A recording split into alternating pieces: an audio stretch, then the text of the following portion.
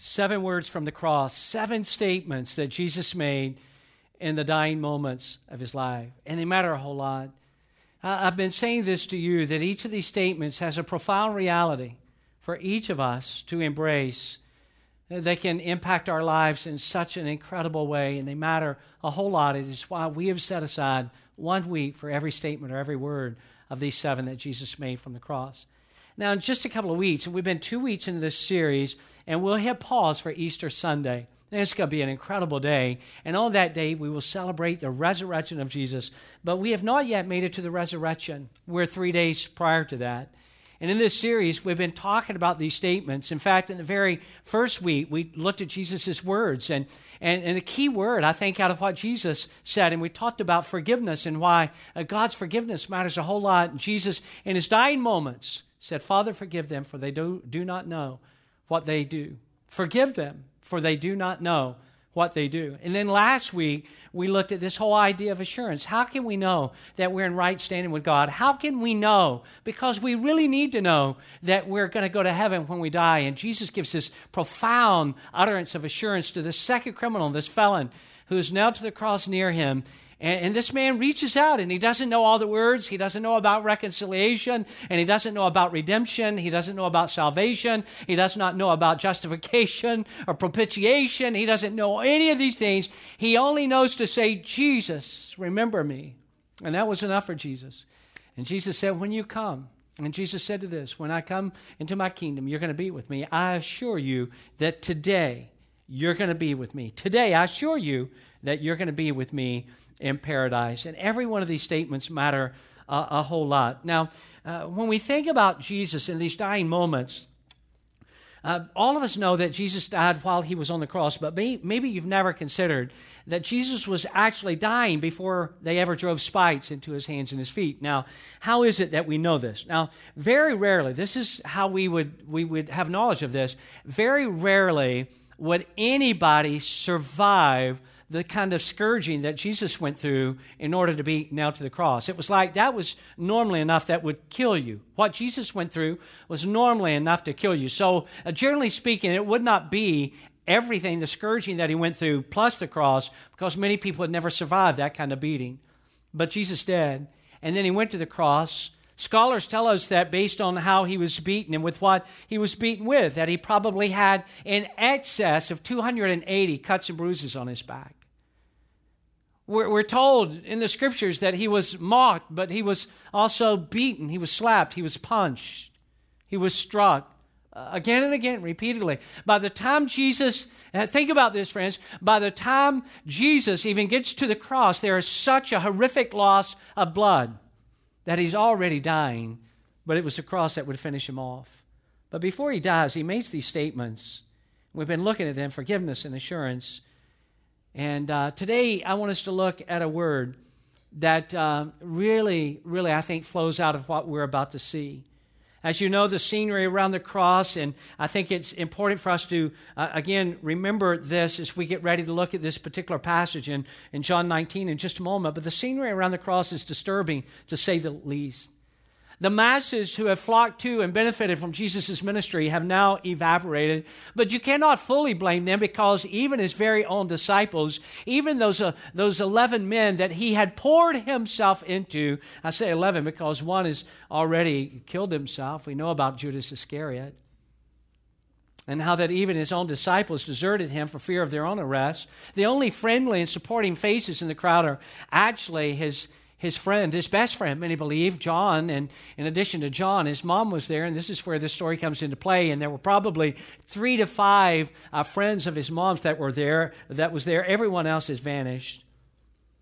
And the word that best fits Jesus' third statement would have to be love, because it is so obvious in what Jesus does. And you'll see what I mean. Let's look together 3 verses here. This is John 19, verse 25. It says, near the cross of Jesus stood his mother's sister, Mary, the wife of Clopas, and Mary Magdalene. When Jesus saw, we need to talk about this because this matters a whole lot. When Jesus saw his mother there and the disciples whom he loved, and the disciple whom he loved standing nearby, he said to his mother, dear woman, here is your son, indicating John. And to the disciple, to John, here is your mother.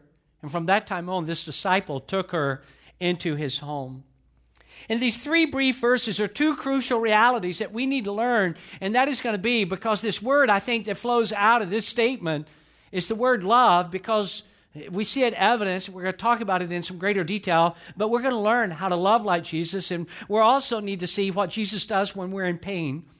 First of all, and I'd like for you to get this down somewhere. You can put it on your phone or your tablet. But first of all, Jesus teaches us that we must care for our own family. That's what we learn. Right away we see this, that we need to care for our own family. This is such an incredible event unfolding at the cross. And what is Jesus' waning moments, but we often miss them. But what Jesus does is profound in its implication. He looks past the angry mob. He looks past the ruthless soldiers, the unbelieving scoffers, those who were mocking him and jeering him and calling out to him with things like, if you're really who you claim to be, come down from that cross. And he looks through all of that and he sees the face of his mom. And what is the most horrific moment of his life? He is completely, you think about this, and what is just gruesome in every way for him. He looks past all of that, and he dials completely into the agony and the grief of his mom. He gives to her his attention. And attention is a really wonderful gift when you think about it. To give somebody your attention matters a whole lot.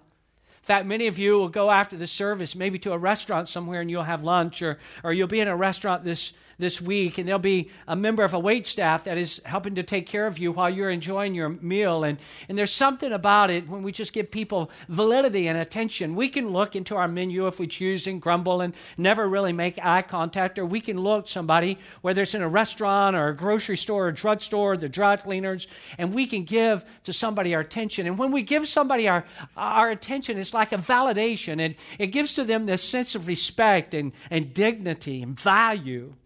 And we also know beyond that, just, primarily, not exclusively, but primarily, what a wonderful gift it is to give to our family, to our parents, or to a child, to our spouse, to a sibling.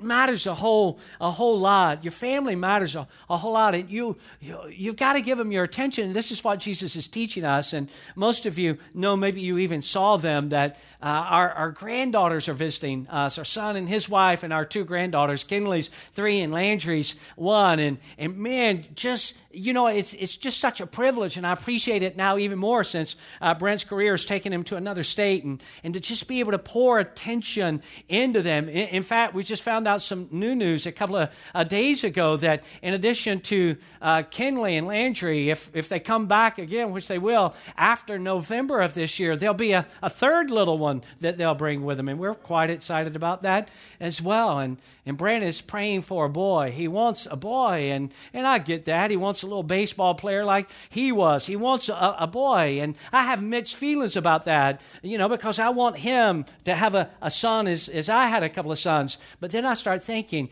what will life be like for that little guy if he comes into that home with those two girls who's going to control his life and boss him around till the day he leaves?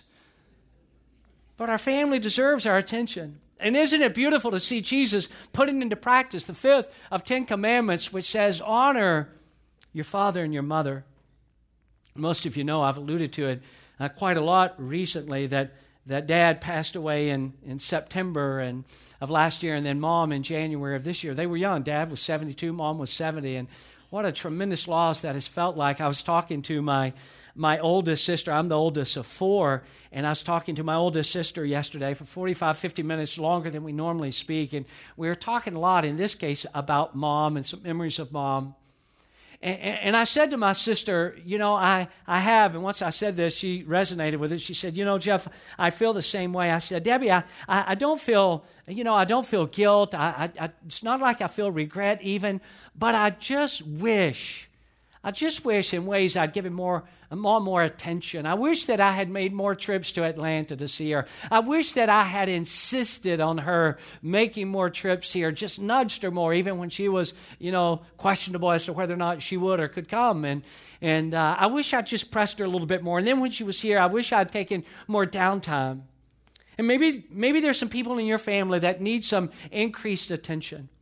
I want you to check out these verses from 1 Timothy. This is the first couple of verses are not on the screen, but this is out of chapter 5 when Paul is writing to Timothy, and he says Timothy, and he's given not only a pattern for Timothy, but really as an elder and leader of a church. He's saying, Timothy, when you think about the functionality of how Christ's body ought to work, he says this, show respect for widows who are really all alone. But if a widow, he adds, has children or grandchildren, they should learn first to carry out their religious duties toward their own family. And in this way, repay their parents and grandparents. And then listen to this next part, because that is what pleases God. Look at this next verse, 4 verses later, still in 1 Timothy chapter 5, verse 8. This is what Paul continues with. He said, if anyone does not provide for his relatives, and especially for his immediate family, read the rest of it with me, everybody. Help me out. He has denied the faith and is worse than an unbeliever. Our family deserves our attention. And Jesus, you think about it. Maybe you're like me in the initial times that you've read through the Bible and this gruesome crucifixion scene. Maybe you've never thought about it as deeply as we're talking about it today, that in the midst of everything that is going on, all of the brutality, all of the agony, all of the barbaric treatment that Jesus is going through, all of the voices and faces in the crowd, that in the midst of that, there are two faces that stand out to him. One of which is the face of his own mom. Mom, here's your son. John's going to take care of you now. Family matters a whole lot, doesn't it? I love this story. It's a story that Dan Mazzio tells about his own father. Everybody called him Pop. He was a first-generation Italian-American who was struggling with liver and lung cancer. When doctors had given him less than a year to live, Pop bravely said, hey, I'm not afraid to die. After all, his wife had already passed and his children were now grown. But then Pop learned that his only son, Dan, was going to be a father. When Pop heard the news, he sat up and he resolved. He said, I'm going to make that. No matter what, I'm going to make that. The particular chemo that he was going through was torturous to his system. Some days it was all he could do to just mumble bad day to somebody that would call him on the phone. But when his granddaughter was born, he insisted on going to the hospital. The 90-minute ride tormented him.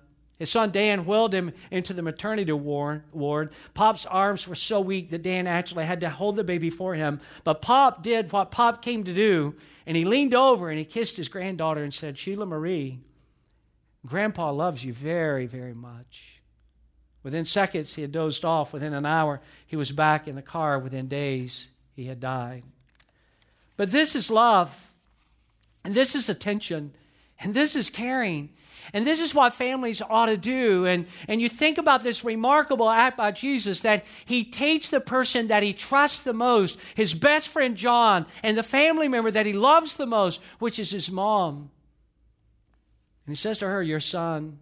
And he says to his friend, your mother. Take good care of my mom.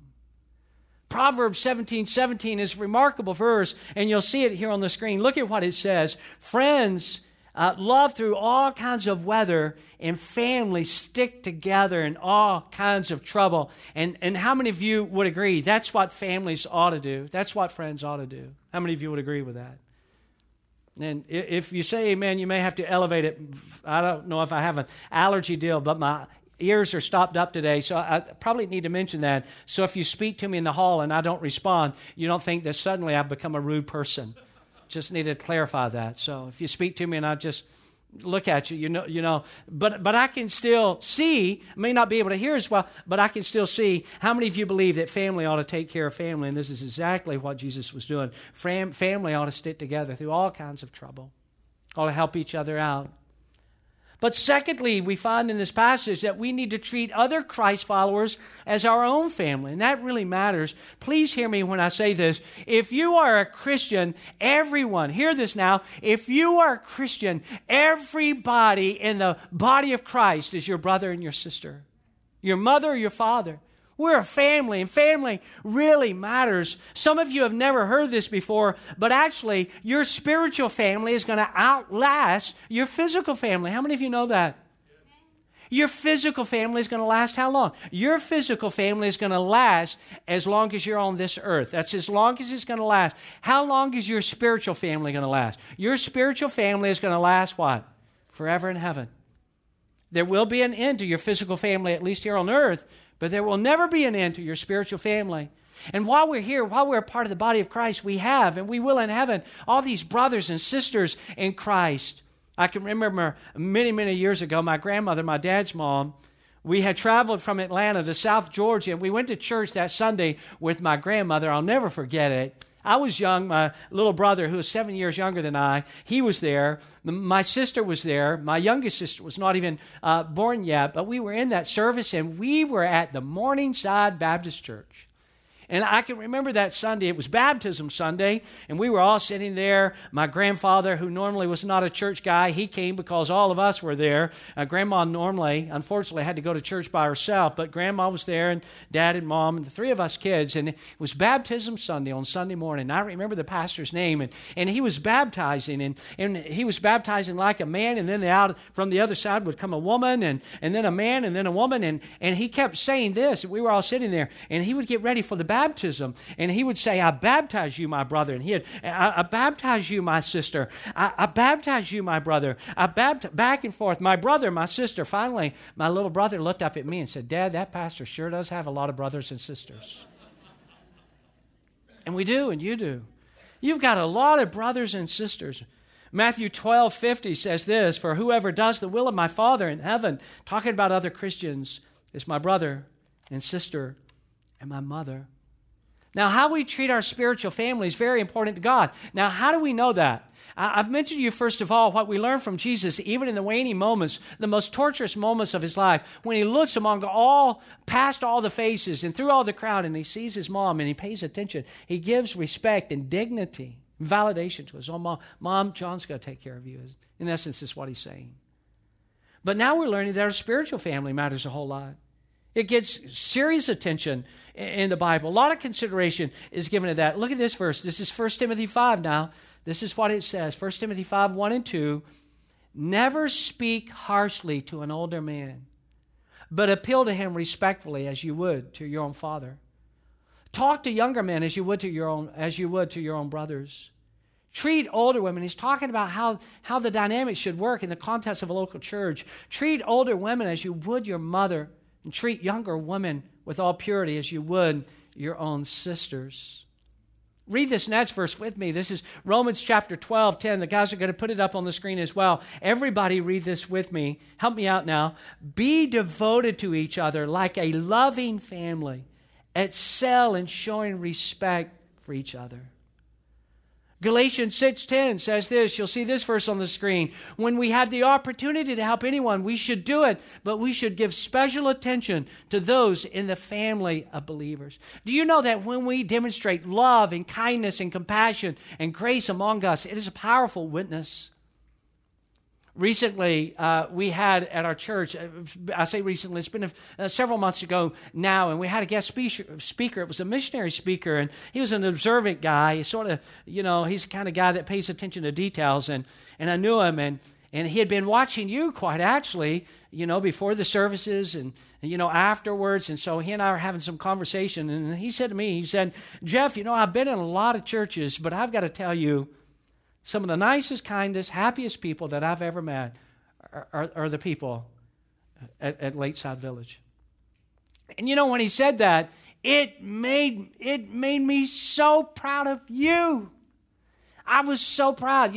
I was so proud he didn't say to me, hey, Jeff, I'm traveling. I'm in churches all the time, all over the nation. Came in contact with a lot of people at your church, and they're some of the meanest, nastiest, grumpiest people I've ever met. And when I heard, the love that he saw evident among you, it spoke to him, and he wanted to relate that to me. And again, in those moments, I could not have been more prouder of you. And I just thought, man, that's so beautiful. And that's the way the functionality of a church ought to work, how that we just love each other, and we care for each other. And we treat the older women like our moms, and the older men like our dads, and we treat each other like brothers and sisters, and there's such love and kindness and grace demonstrated among us that it's just a really, really good place to be a part of. Friends, do not underestimate the value of oneness and unity. It is a beautiful thing to behold in the eyes of God, isn't it? And it's a powerful witness.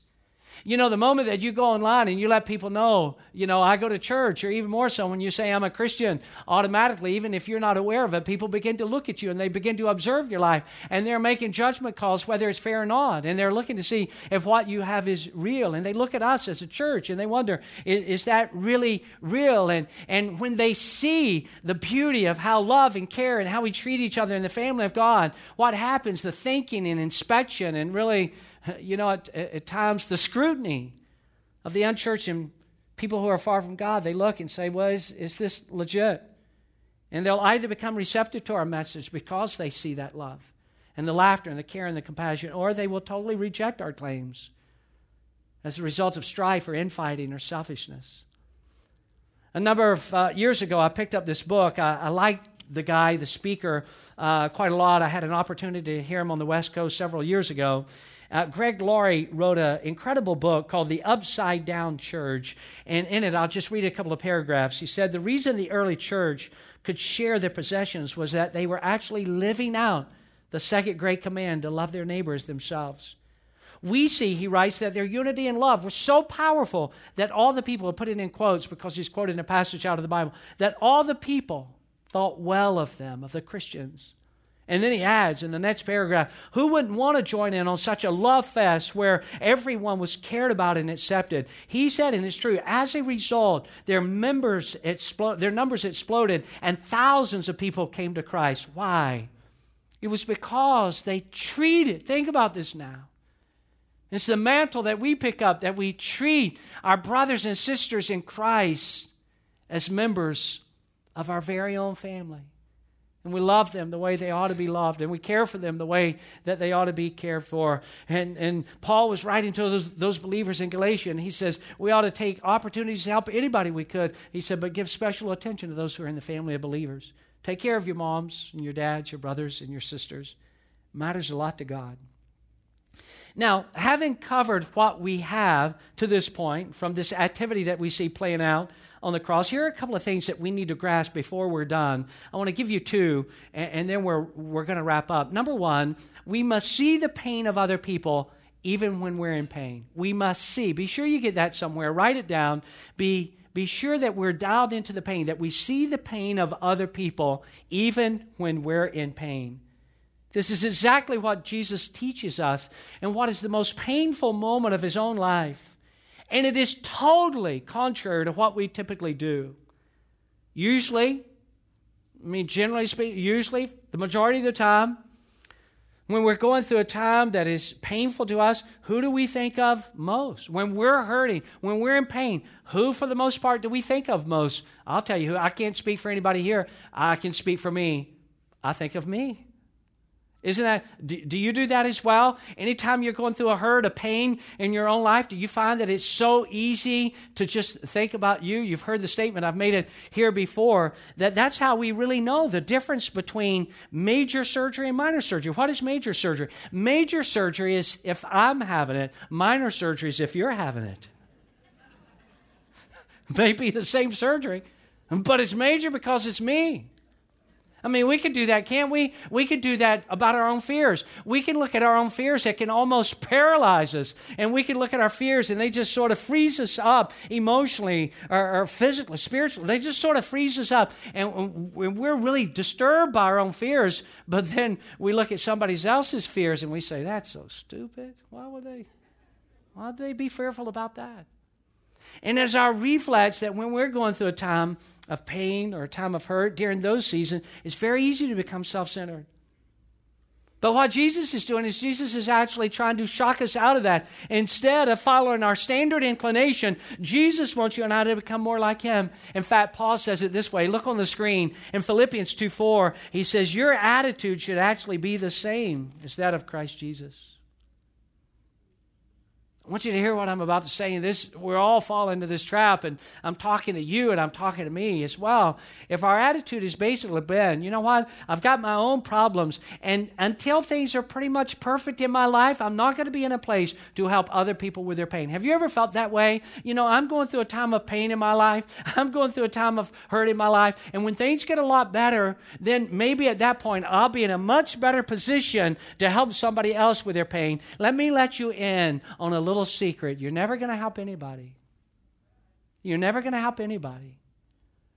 Because you'll never be able, or I will never be able to see somebody else's pain because we continually focus on our own. And the more we focus on it, and sometimes even the more we wallow in it, the worse that it becomes. I want to say this to you. If you happen to be stuck in a painful season of your life, I want to say to you, I'm so sorry. As your pastor, I want you to know I am so sorry that you're going through the pain that you're going through. I am so sorry that you're going through the hurt that you're going through. And I know it's real. Talked about that recently, in the last couple of weeks. I just said, in a matter of just a few months with the grandbabies, Brent and Nicole, they could have moved. I would have been all right. But when you take Pawpaw's babies, that's a whole different deal. And then 2 months later, Dad passed. And 3.5 months later, Mom passed. And if you're going through a tough time, I'm so sorry. Talked to a guy yesterday. Never met him.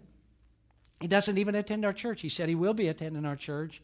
And somehow I got the call and it was left on my voicemail. I was in my office yesterday and I called this gentleman and he may be in this service right now. And this guy just poured out a heartbreaking story. Heartbreaking story. And I just listened to him and, you could tell he was sharp, educated guy and yet there would be all these pauses because he'd just be choking on the words that he wanted to say with the pain of his own emotion. His pain was real. If I were going through what he was going through, I'd be feeling, I'm sure, the same way. And I said to this guy before we got off the phone, I said to him, I know you may feel like you've been given up on, that people have given up on you, but I want to assure you that God has not given up on you. And God never will. And He wants you. But we still must do what Jesus did. Even in the midst of our own pain, to try to see the pain of other people and help them. And do you know what is amazing about that? When we help this is beautiful. The more that I focus on my hurt, the more that I focus on my pain, the more that it lingers with me. But there's just something so spiritually healing and therapeutic that in the midst of my own hurt and in the midst of my own pain, if I can somehow see your hurt and your pain and reach out and help you, then somehow, miraculously, God begins to heal my pain. And I realize that I'm not the only one hurting. And I'm not the only one going through pain. And there's other people that feel that and even more pain than I have. Look at 1 Peter 4:1. This is what it says here. Since Christ suffered and underwent pain, you must have the same attitude He did. You must be ready to suffer. This is probably not our favorite verse, is it? You must be ready to suffer too.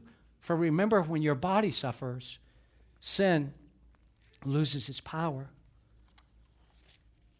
So what Jesus is demonstrating for us here is that we must see the pain of others even when we're in pain. In the most painful moments of His life, He still sees the face of His mom and the face of His best friend. Finally, from Jesus, we must learn to meet the needs of others even when we're in need. We must learn to meet the needs of other people even when we have needs ourselves. Guess how long you're going to have needs in your own life? You're going to have them until the day you die. In fact, you and I came into this world having huge needs. You think about that. When you were born, you are incredibly needy. You did. You needed somebody to feed you. You could not, as a baby, get into a car and drive yourself to Chick-fil-A 6 days a week. You couldn't do that. You could not change your own diaper.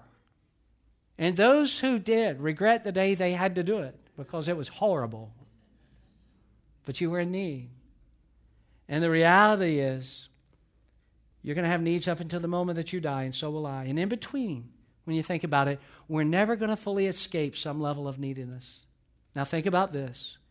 The activity of Jesus upon the cross remains the most important event ever accomplished in all of history. I'm going to say that again. What Jesus did on the cross remains to this day the most important event that ever happened in human history. You think about what Jesus did. Everything hinges on what happened when Jesus was on the cross. Everything hinges on that.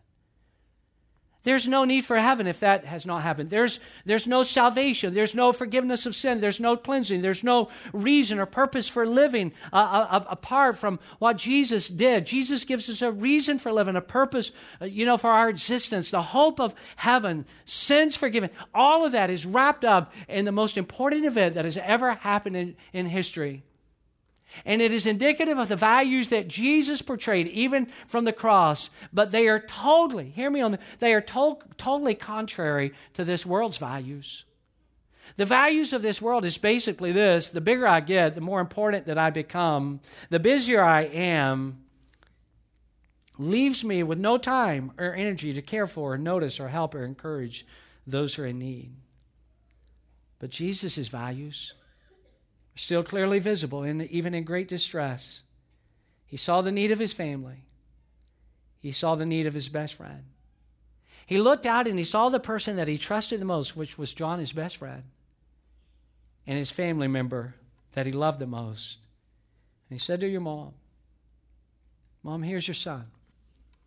John's going to take care of you. Theologians believe that Joseph, Jesus' earthly father, God we know was his father, but that Joseph, his earthly father, had been dead maybe for many years at this point. Mary's at the cross, not with her husband.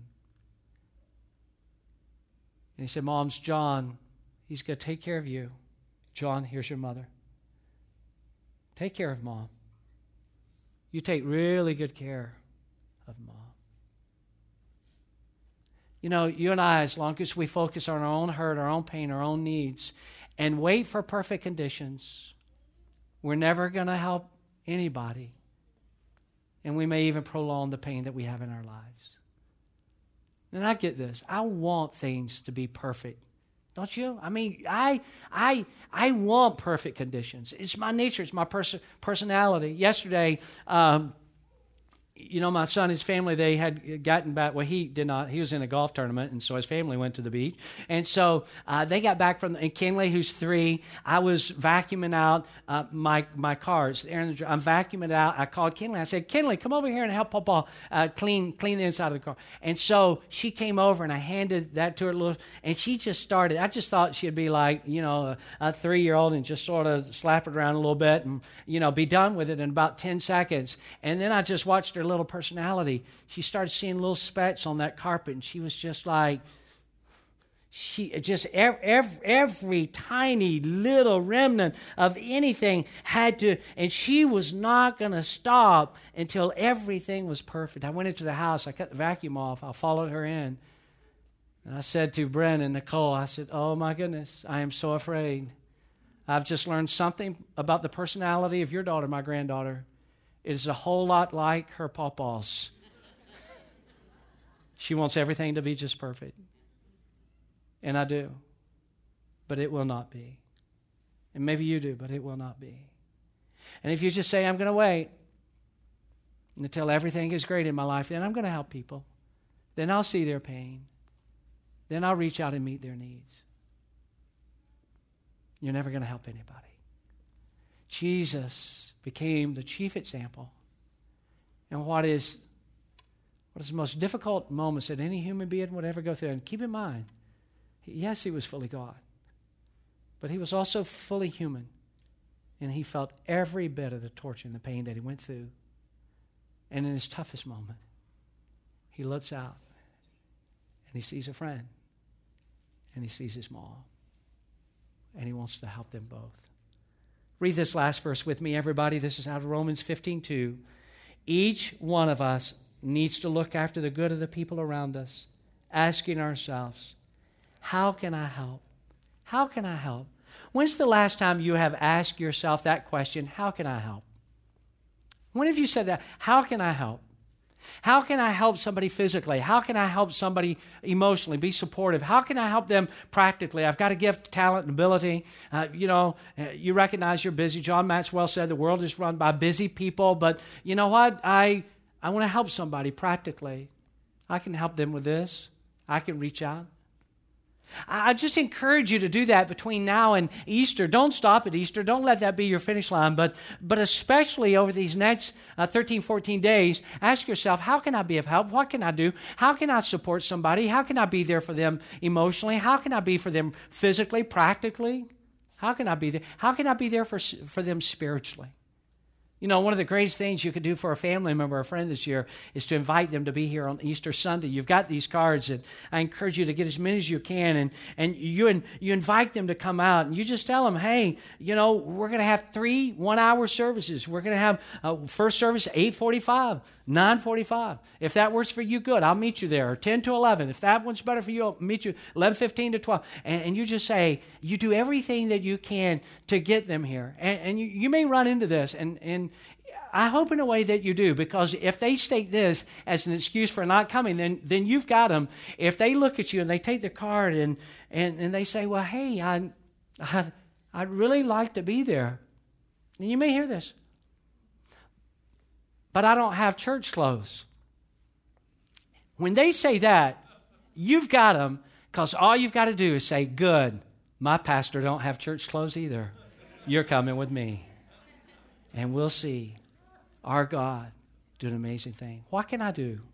How can I help somebody who's in need? Spiritually, physically, practically, emotionally.